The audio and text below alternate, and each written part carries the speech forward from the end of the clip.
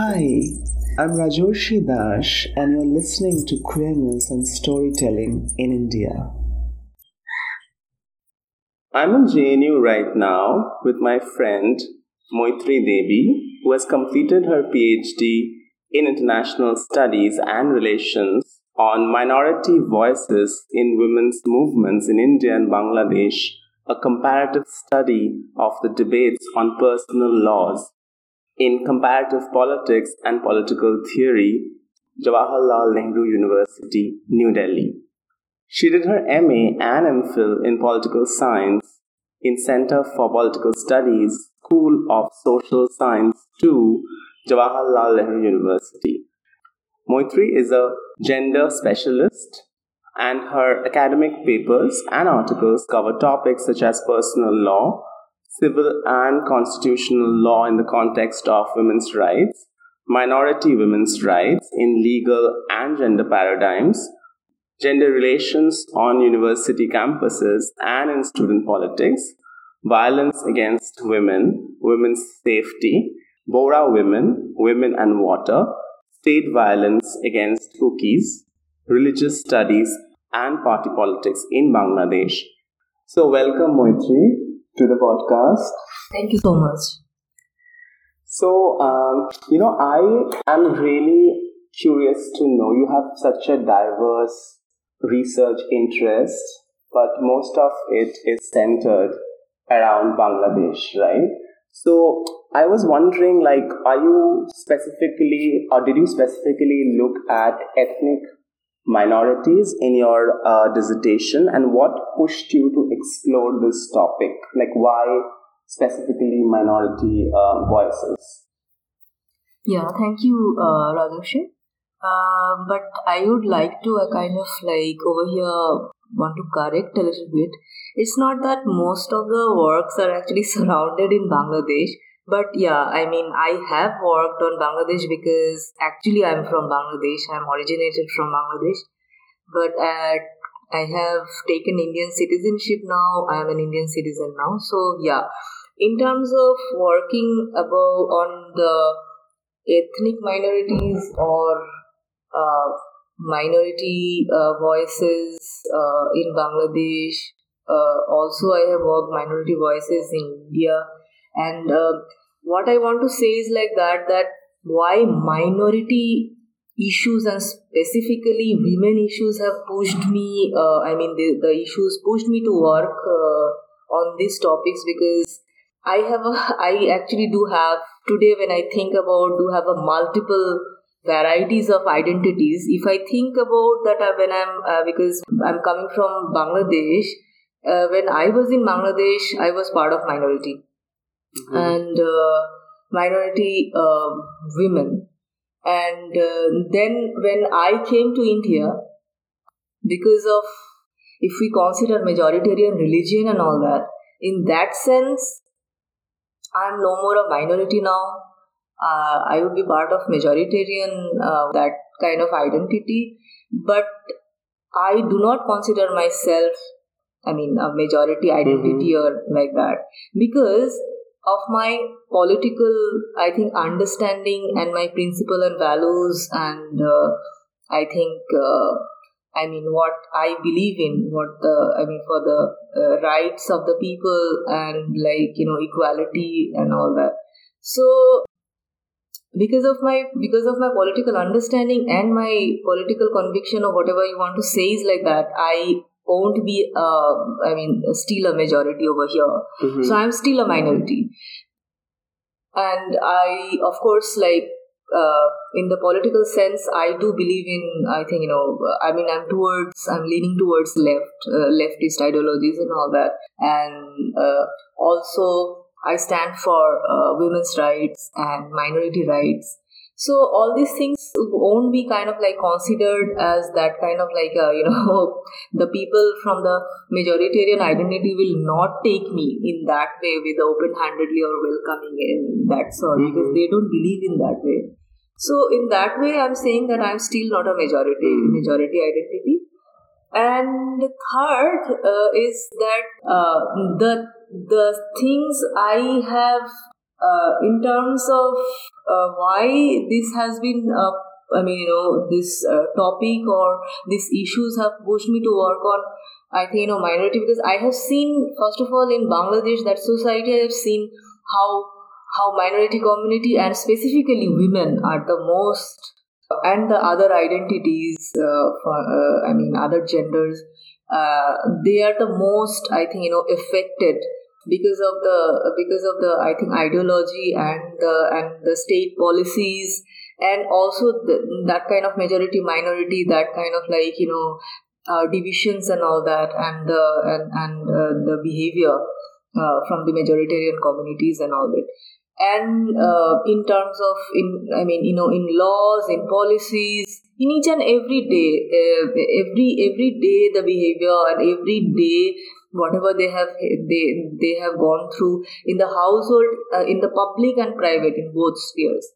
When I came to India, because of my studies, higher studies and all that. Then after that, I have pursued to go for this citizenship thing.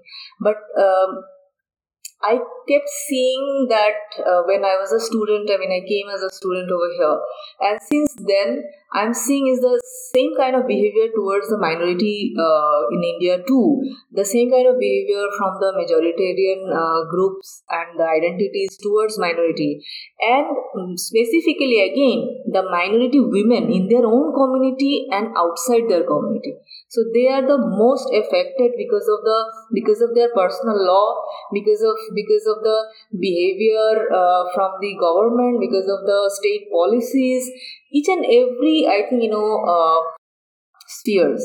So I just wanted to look into those issues and try to find out that what's going on and why this is happening and what can be done about it. So that has pushed me to work on. And one more thing is that I'm also interested, because I stand for also for the rights of the other genders, like LGBTQ groups and other gender non-conforming groups. So I work for them. I worked for them, and still I want to work for them. And I want to. I have that solidarity with that movement, and I'm part of that movement. So I'm also looking at those, their issues, the issues they are facing in this kind of recent political environment, and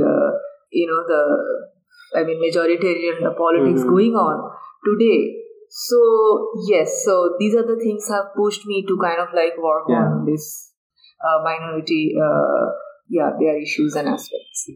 I don't know if I told you this before, but my grandfather, who actually now is a Canadian citizen, I think he got his citizenship 6 months back, but he was in Bangladesh and he was part of the Awami League. So once I interviewed him casually, and he said, so I told him, what do you think the similarities between Bangladesh and India when it comes to treatment of minorities? Why is it so similar? And he told me, it's all about power. Whoever has the power, and it's not always about the number. It could be caste, it could be ethnicity, a lot of other factors. And whoever is in power will try to suppress the others. And I guess when you were referring to you being a minority, you were also alluding to religion, right? If I'm not mistaken, you are Hindu by birth. Is that true? Yeah, that's what I actually try to say, that if we consider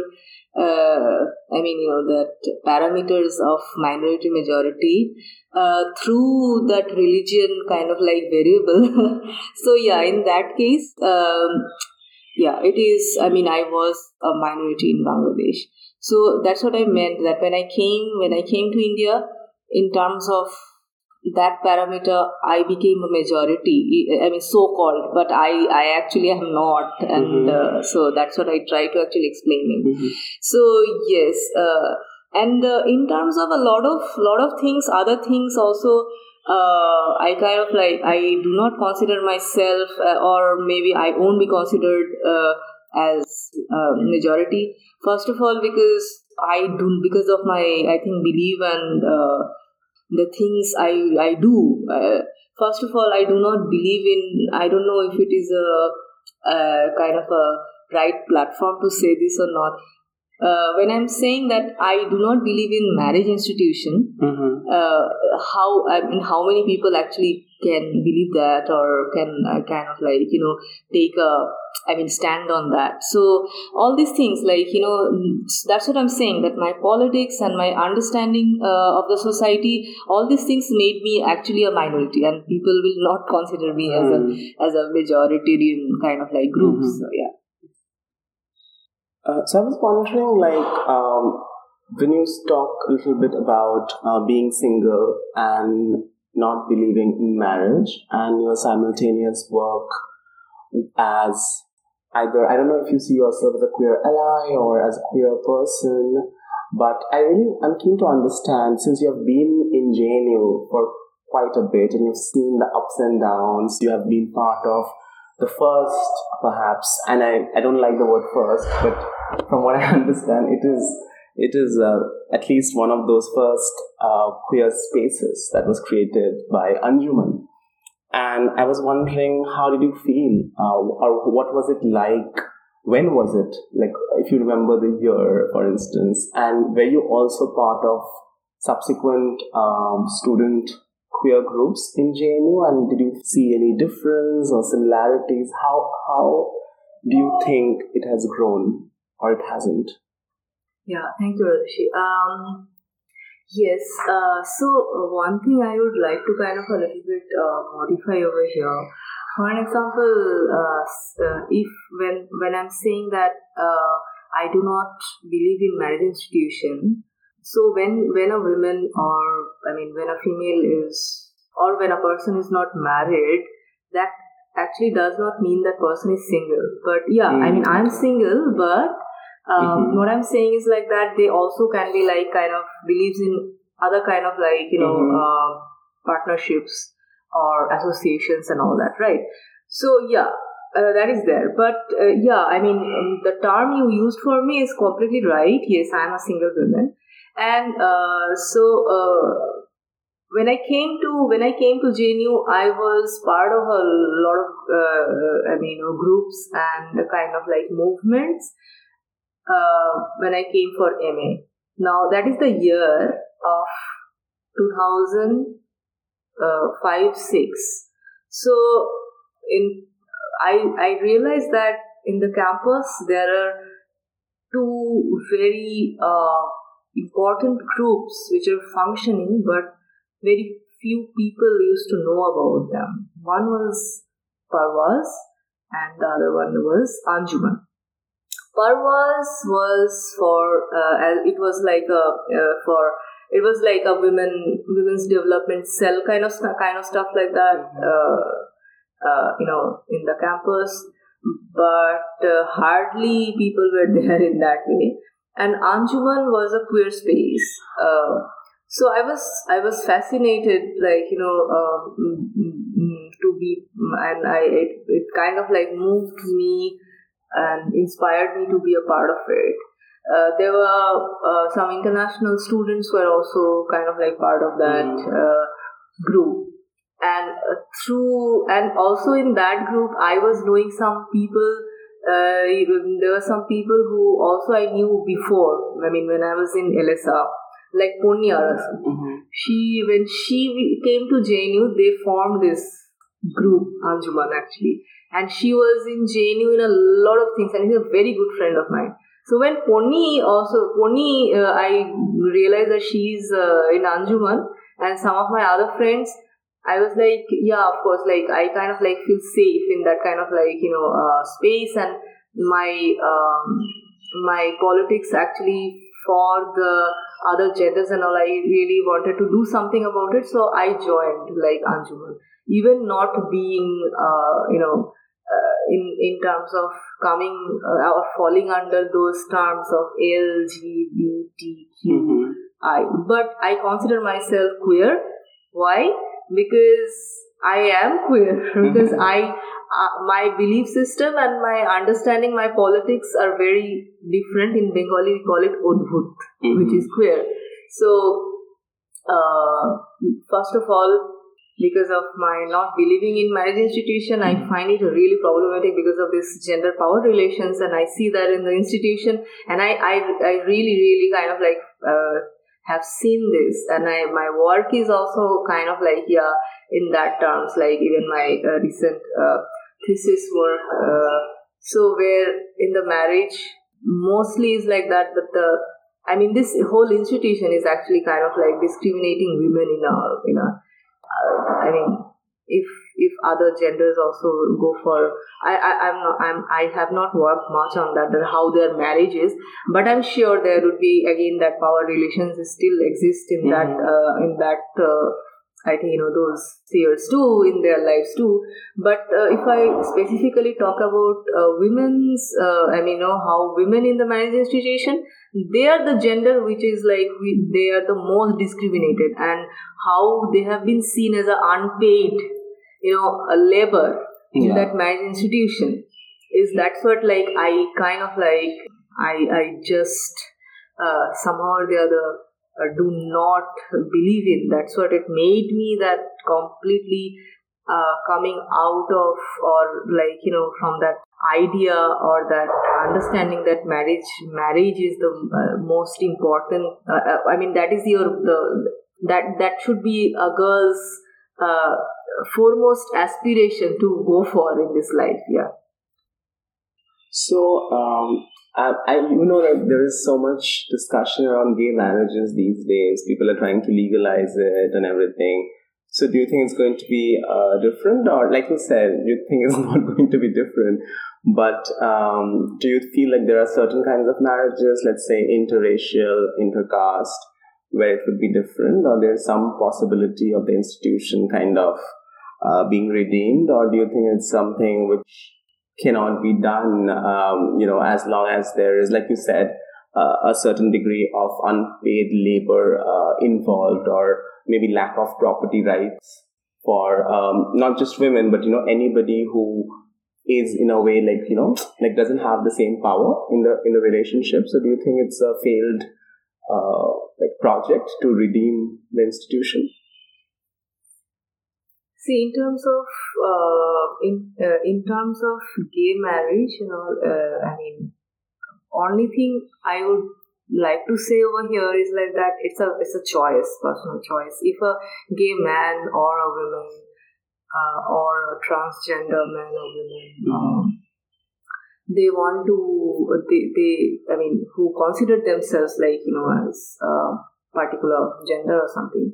So, if they want to go for a marriage, that's that person's their personal choice to go for. So we cannot have a comment on that. However,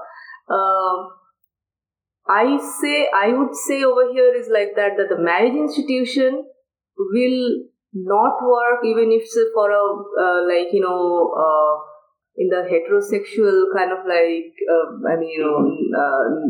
that sphere, or it is a non-heterosexual sphere, if the both partners are not equal. So what I have seen is like that even in the gay partnerships, some of them, they identify themselves as a man and a woman. Even in a gay kind of like relationship, one partner consider herself as, or himself as, but not everybody. Not everybody, of course, not everybody. But the thing is that as soon as you are not considering yourself equal, and both the partners do not believe in like that each other's their partnerships are not equal, and there are some kind of gender roles getting injected in that, are coming in the picture. So then, of course, the marriage institution, in that marriage institution, I believe that it won't be an equal partnership. So you think so you're saying that the gender role itself is associated with a certain gender. But let's say I'm thinking of like cooking, and I love cooking because it's something which sort of allows me to process things. I see it as a self-care. But at the same time, I know a lot of people, especially if you are a housewife, you may not see cooking as something that, because you have to do it. So do you think that the work itself can be maybe reconceptualized, and there's hope of sort of recovering that work from a certain from being associated with unpaid labor, or something that can be inherently or makes that person less powerful? Yes. Thank you that you kind of elaborated a little bit. So what I'm trying to say over here is that if we consider that only one gender will perform these roles, and the other gender will not do those jobs or works in the household or outside the household in the public, and they will do these works, but not equally shared, then again the same kind of gender power relations is being, I think, continued or extended in the other platforms as well, in the other marriage institution or practice as well. Yeah. So that's what I'm trying to say. So again I'm reiterating this point is that as soon as the both partners are not feeling equal with each other, in the process, marriage institution cannot be successful. Marriage institution is not going to be kind of a successful institution, or what I'm trying to say is that it will be always an unequal institution and platform. So these are the things are very much integrated in this ideas of that which has to be day by day, which has to be worked on and to be removed from these ideas and perception. Otherwise, this institution is going to be a failed kind of institution. So that's what I meant. Yeah, I'm thinking it's actually also true of family, especially biological family, where often sons don't do a lot of work. And that reminds me, and I didn't send you this question because this just happened yesterday. We were in that seemingly exclusive film screening, film which is based on the life of Salim Kidwai, which celebrates his life. And I remember he said that his being single was a choice. And he also said something about that space, where you can welcome, you don't let go. Something I think Gautam Bhan said when he was as a recording. And I remember Kaushal, who was part of the panel, also mentioned something about having an open house. Now, how do you see yourself growing old as a single person or as a single woman? Do you still connect, or do you share that kind of intimacy with people from Anjuman, or do you think you have a new group of people now? Because I do think you were also part of Dhanak and Hasrate, right? The later queer groups. So were you able to kind of forge some kind of intimate kind of relationship, which friendships, for instance, like love through friendships? And do you think that's sustainable as we grow older? Yeah, thank you, Rajesh. Actually, this is a very, I think, important or maybe interesting kind of aspect to think about.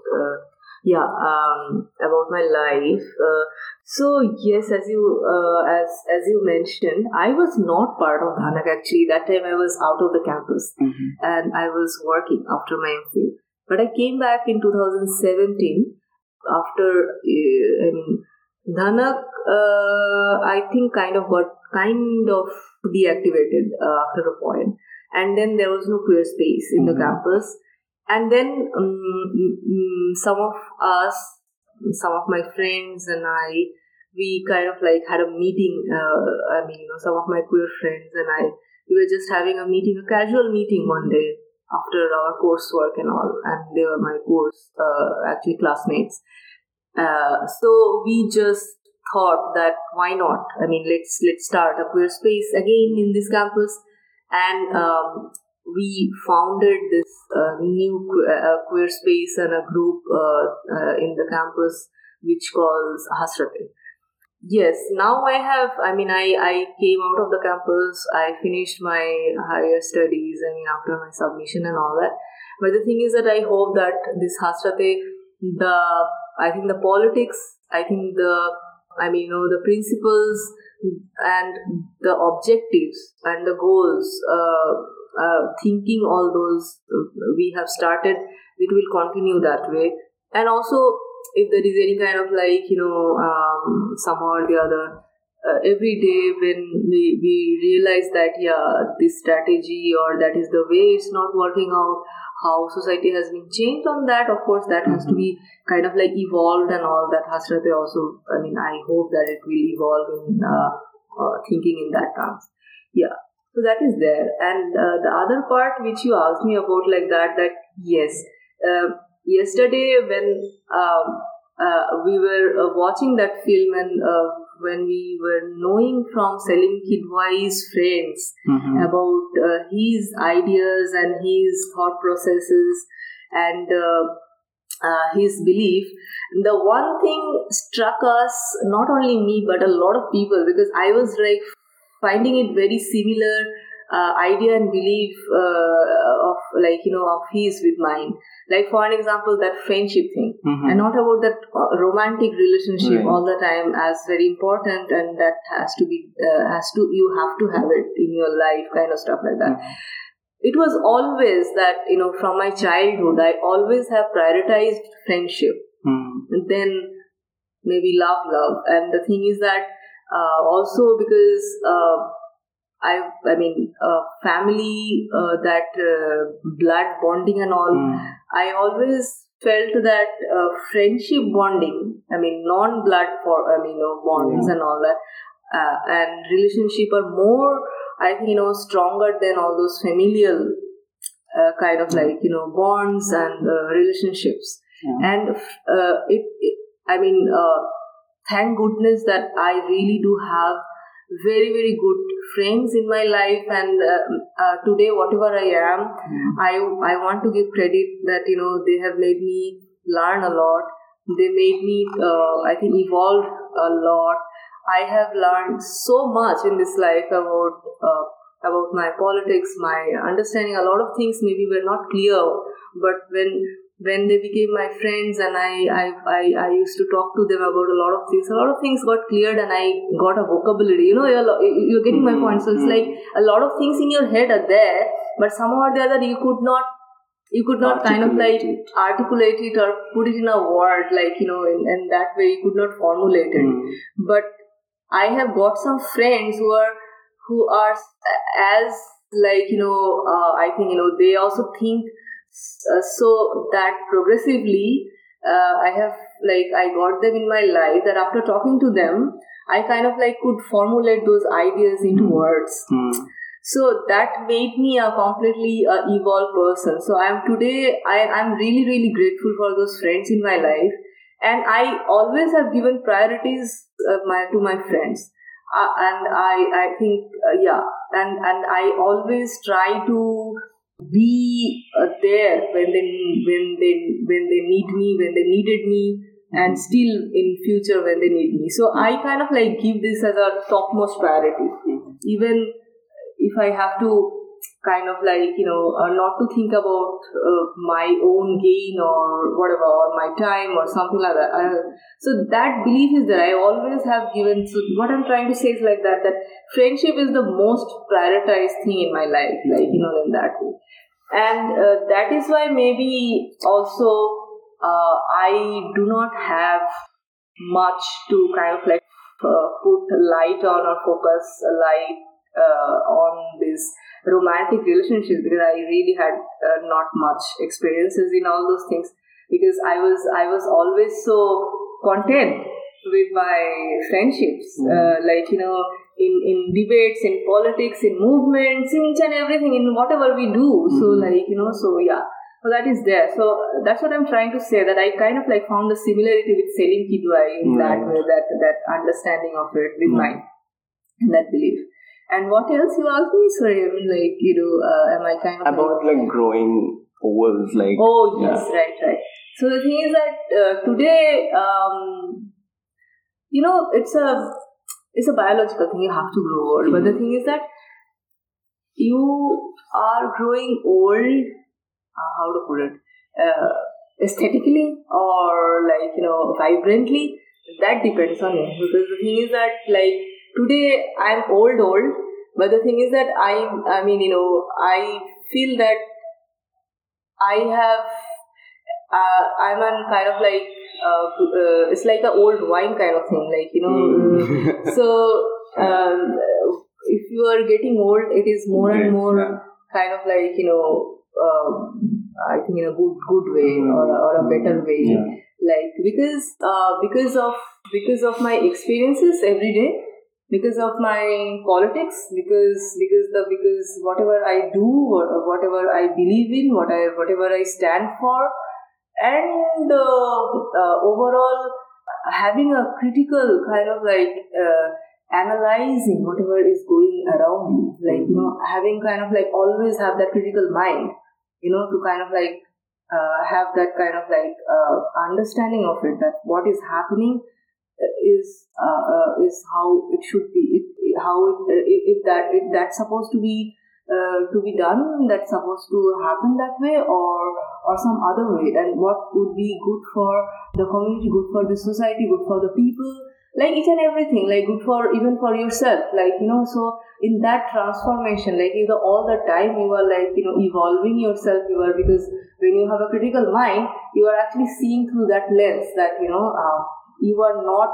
taking things without doubt. You're getting my point. You are actually kind of seeing things that, not a very neutral way. It's so that thing, that politics, that I think that's kind of I feel that even I'm growing old every day, but I'm becoming finer, wine. Yeah, because that yesterday that there was this song sung by this friend of Selected by Manjari.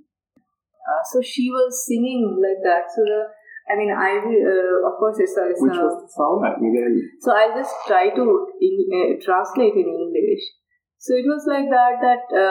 That song meant is like that. This life will give you gum. Oh. This life will give you sorrows. This life will give you a lot of worries. Because the life is like that. But the thing is that how you are going to deal with it, and वो कैसे आपके life के साथ how to put it in that way, कैसे वो, so it would be আষ্টে পৃষ্ঠে ওটা কিভাবে জড়িয়ে যায়, it's how that entangled with kind of with your life, that moving thing, that evolving thing, that is up to you. Yeah. How you are going to kind of make that happen. If that worries will you will let that worry, or you will let that sorrow, you will let that thing to devastate you, or you will make that worry, or whatever that sorrow, or whatever that maybe experiences is not good, will make you learn something out of it, and then take an action upon that. So that is kind of it depends on person, how they want to kind of think. So that way I think you grow old, but then you become wise. I think every day, how to take this life. I mean, how you are going to take it, how you are going to move on with it, and how to evolve in that process. So Yeah, I think I can certainly say that I feel much more mature these days. I don't get angry easily. I think I've grown calm over a period of time. So I even tell my mother, there's no point getting angry. It's okay. It's going to be done. And I think that's also true for some friends.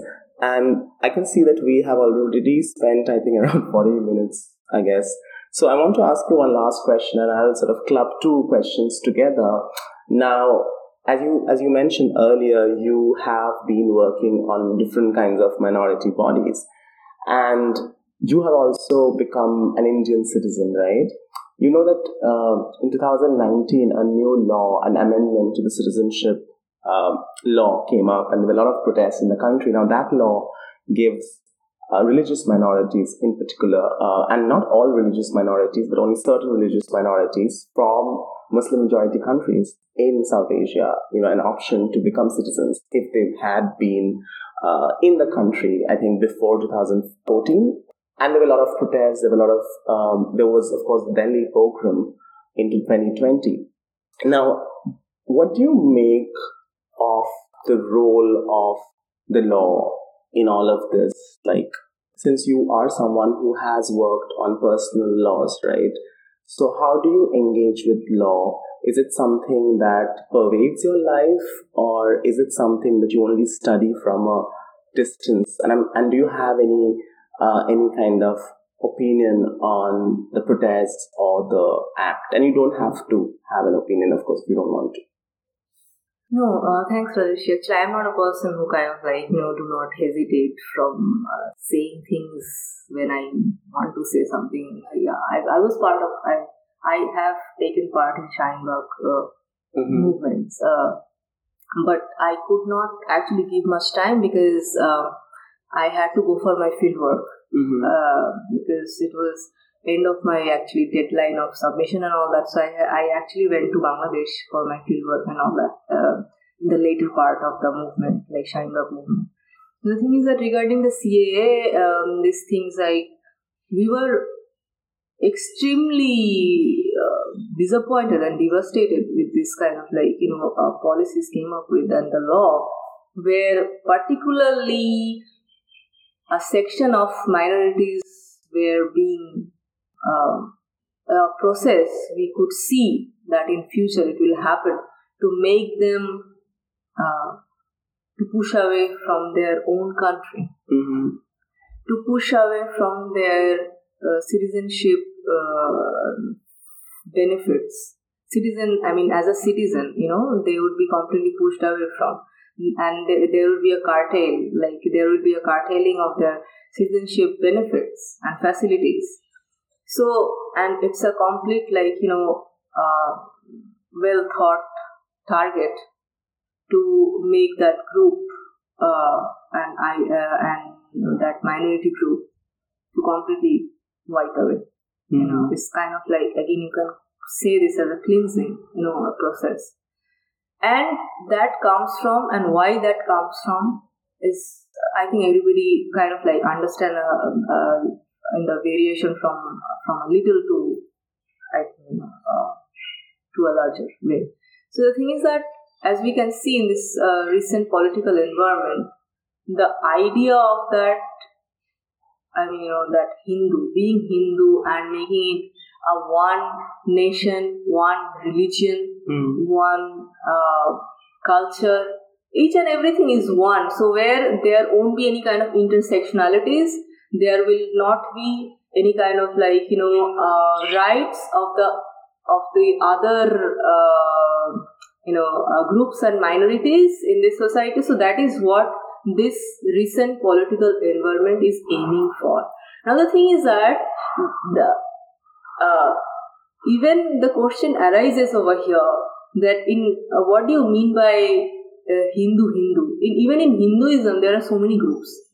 There are so many ideologies. There are so many beliefs. So what are you going to do about them? But the thing is that,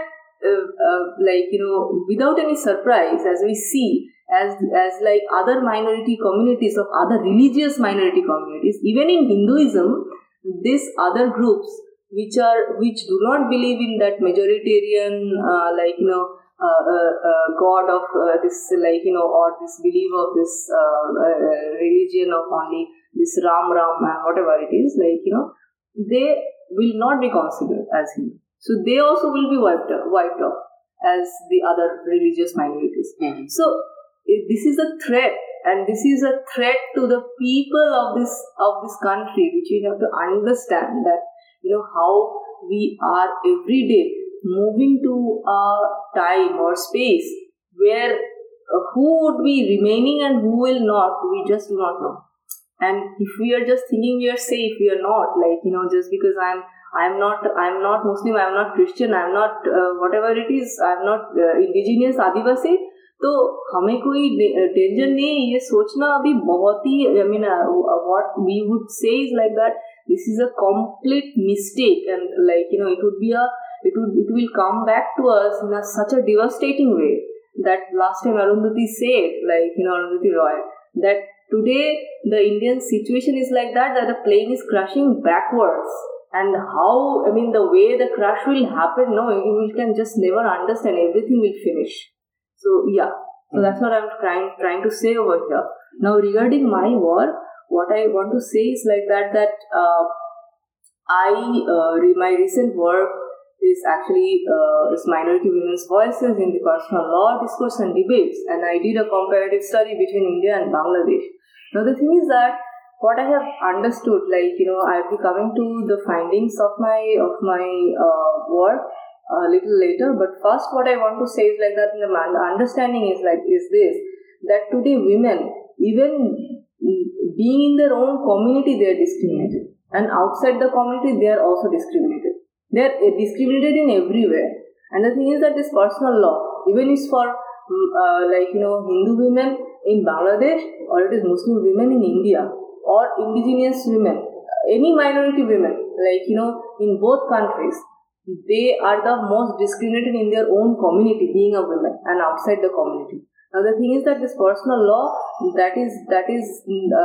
personal law, respective personal laws of these groups, they are these personal laws are affecting these women are the most than the other gender, the other the man of their community.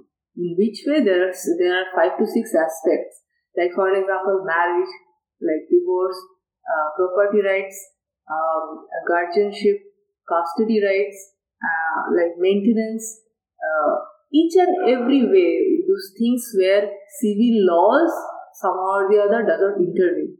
Now we also have to see the politics over here, that why there is this division between those kind of civil laws, statutory laws, and then personal laws. Why there are two divisions when this kind of aspects come? Why only in these 5-6 aspects only personal law will follow? Why not civil law? Like for example, nowadays, for an example in India, for Hindu women, there are a lot of statutory laws has been made for them to enhance their rights. But for minority women, nothing happened till now. Because first of all, the community, this leadership, which is male leadership, they do not want that reformation to happen, and to civil laws to come into the picture, and they don't want to give their women's rights, and also the state also do not want to intervene over here because of a lot of vote bank politics and all these things. But recently at least, when the BJP government came in power, it did intervene, right? Exactly. Now, what is the politics behind it? Mm-hmm. That is also we have to see.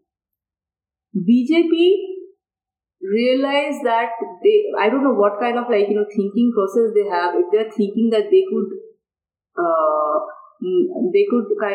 Muslim women.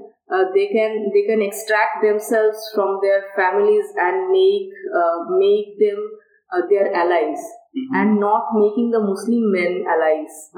So this division is not going to work out for a long time. Mm-hmm. Yes, of course, in Gujarat, Muslim women have given them votes because they have intervened in the triple talaq thing and made it a law. Mm-hmm. But also there are a lot of debate and discussion is going on that how that law has been made after the Supreme Court verdict. It became a punishable offense. Yeah. So if a man gives triple talaq and all that. But the thing is that there are so many loopholes in that law, even making it as a criminal offense. They have not made it clear how when the man would be in the jail after pronouncing three times talaq, how the women will get maintenance, mm-hmm. if the man is in the jail. Mm-hmm. Who is going to give her? Mm-hmm. Nothing has been cleared out. Which is also. And when the man has pronounced triple talaq, has the marriage got void? null and void, or marriage is still is still in process. Nothing has been cleared out over here. So the law has a lot of loopholes and lackings in this. Of course, I as a feminist, as a gender specialist, like other feminists and all, we kind of I think hail that Supreme Court judgment because that was needed. That was really, really needed, because Muslim women, because of triple talaq, this thing, they were unbelievable situation they were in their lives. So that is a good thing, but we also have to see what is the intention behind that, intervention. And first of all, when the women's movement, Muslim women's movement, and the feminist and the minority groups, specifically women, Muslim women, they have clearly said we do not want uniform civil code, but this government is trying to again and again trying to kind of they are pushing kind of to go with it, to go for this UCC, which is we see it as a kind of as a process where they are trying to impose the majoritarian culture and rules and laws on minorities, which is completely unwelcoming from, we kind of strictly criticize that kind of idea, and also that push or efforts or whatever you want to say. So you're making a case then for the improvement of the personal laws. Am I understanding that correctly? Without and not necessarily a uniform law or code for all women. Is that what you're trying to say? Yes, exactly. So the thing is that we kind of have to pick up from all the religious personal laws which is discriminatory for women, and we have to reform those. But that doesn't mean that we have to go for UCC, because UCC has a lot of disadvantages for this minority groups. So that is what I'm trying to say, and that is what the Muslim women's movement they are saying. But the thing is that this government is just specifically, if we see that the recent whatever intervention is not kind of I think listening to those voices, that women's voices. It is if we even kind of give them credit of this triple talaq verdict and all that, but I would say that has been done for a particular intention, which is actually not has meant for the real advancement or the empowerment of the Muslim women. But whatever the intention was, somehow or the other, we have got today a good verdict on that situation, on that triple talaq thing. That is for sure. But the thing is that, we have to be very watchful. That is there. And the other thing is that I am also interested in working on indigenous women, which also I have looked into my thesis, and Dalit women, because in Bangladesh, the Hindu women, this Dalit groups, in the Dalit groups, the women are the most and more and more discriminated. Actually, there are layers of this discrimination. Mm-hmm. First of all, they are minority. For example, first of all, the Hindu women, they are first of all they are minority, and then they are women, and even in that Hindu community, Hindu women, there are Dalit women. Yeah. They are the more and more vulnerable actually. So we can see that there are 3-4 layers of this this vulnerability and the discrimination they are facing. So today we have to kind of I'm still interested, and I'm still working on this personal law and how it is affecting the minority women, because for majority women in both countries, as we see, that the law has been reformed, but for minority women it did not happen. So I'm looking in, that's why my thesis, I try to look into this minority women's and different minority women's, for an example, this indigenous women, in Bangladesh, I have looked into this indigenous women of Sylhet and Chittagong, these Adivasi women. These groups, they kind of also practice the Hindu personal law, even being Adivasi. So it's like kind of a very interesting kind of intermingle of their own culture and then Hindu personal law. Yeah. So they somehow or the other, they practice. It's like both ways, like in Hindu personal law, but somehow or the other, also in a core way, their own practices, which is not discriminatory. But this Hindu personal law, because they are following, it is because it has not been reformed over there, so it's really, really discriminatory for women over there. So I also have looked into Buddhist women, Adivasi women, Dalit women, and Hindu women. In Bangladesh? Yeah, in Bangladesh. In India, I have looked into, because minority women in that way, the Muslim minority is the biggest minority group in India. So I looked into the Muslim women actually, and the variations, even the subgroups in that in that Muslim minority. So there are so many.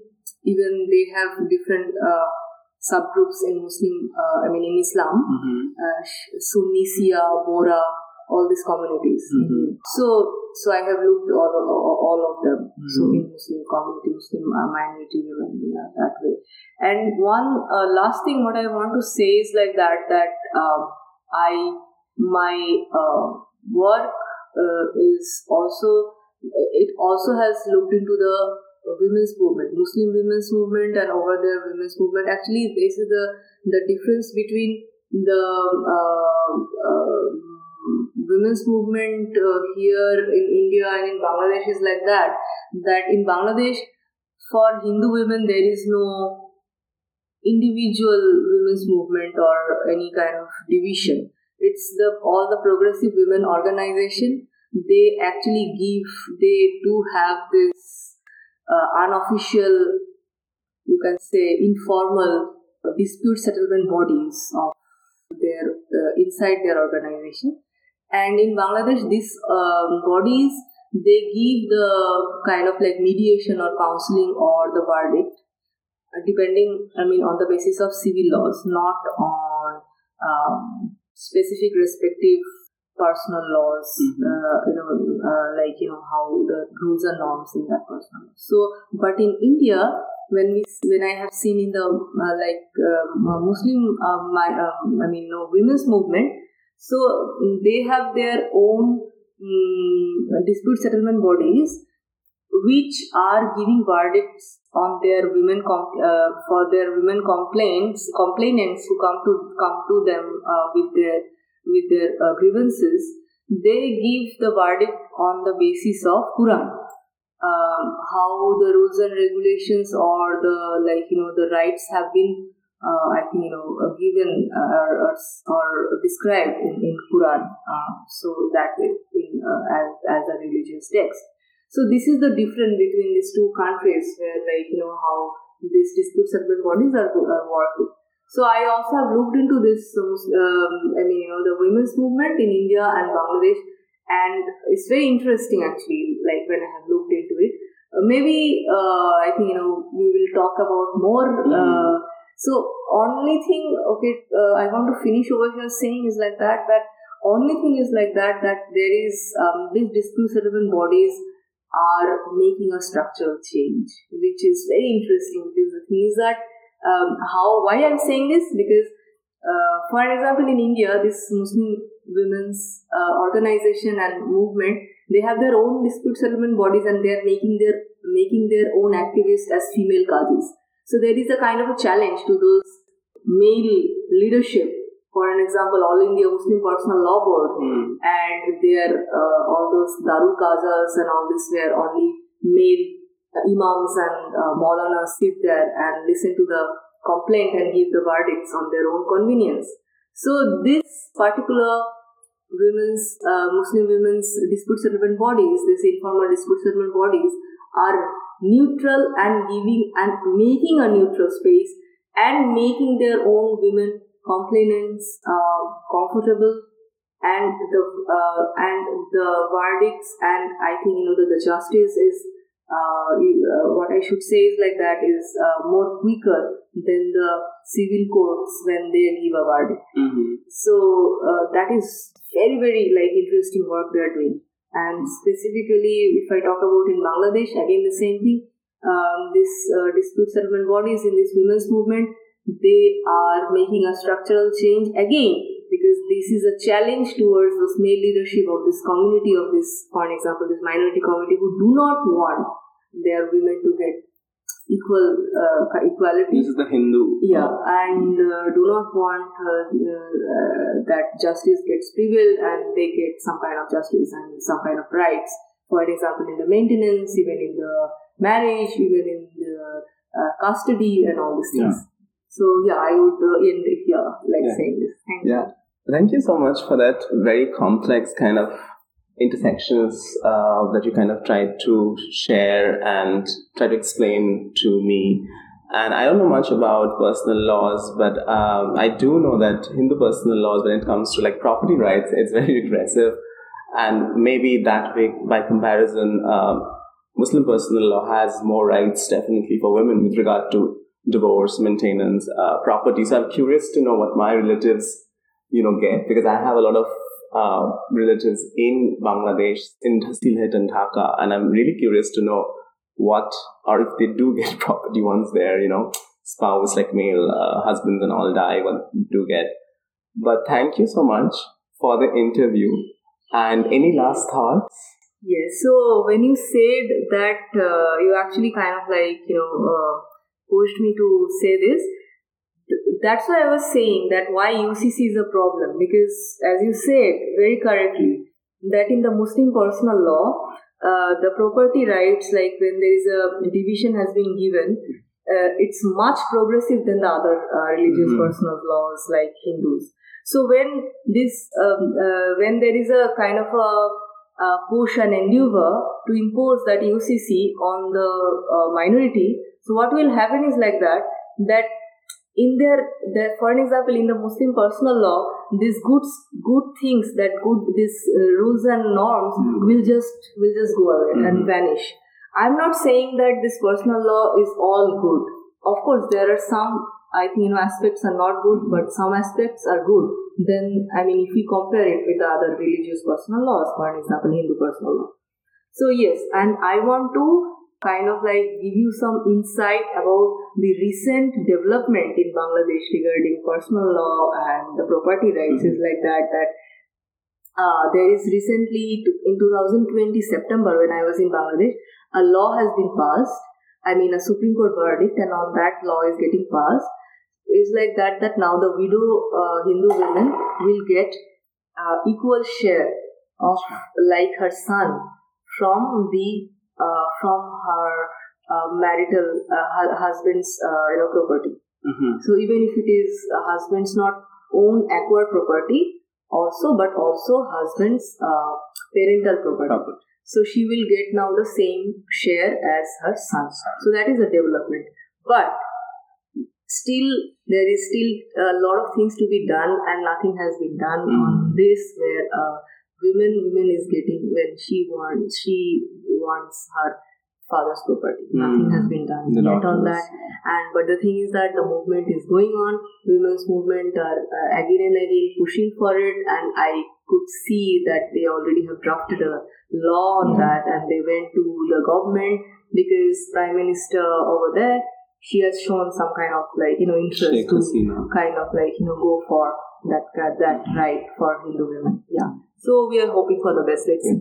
And it's kind of interesting, right? Because you have a woman Prime Minister who is leading the Awami League, and yet, of course, here it's specific to Hindu women, and she's not Hindu, but then it's kind of interesting because she's been in power on and off for quite some time. And in the Indian context, of course, we had the Hindu Code Bill long time back, which was formulated by Baba Sahib Ambedkar, and that didn't get passed. So in our case, it could have been very early, but it wasn't. And I think it became equal very recently. I think I can't remember the date, but it was very recent. Earlier, it was not equal. The sons and the daughters' shares were not equal, even under the common Hindu law that we have. So thank you so much. This is all complex, and I hope the listeners can sort of make sense of it. I'll see you soon, hopefully, sometime. Thank you. Thank you so much.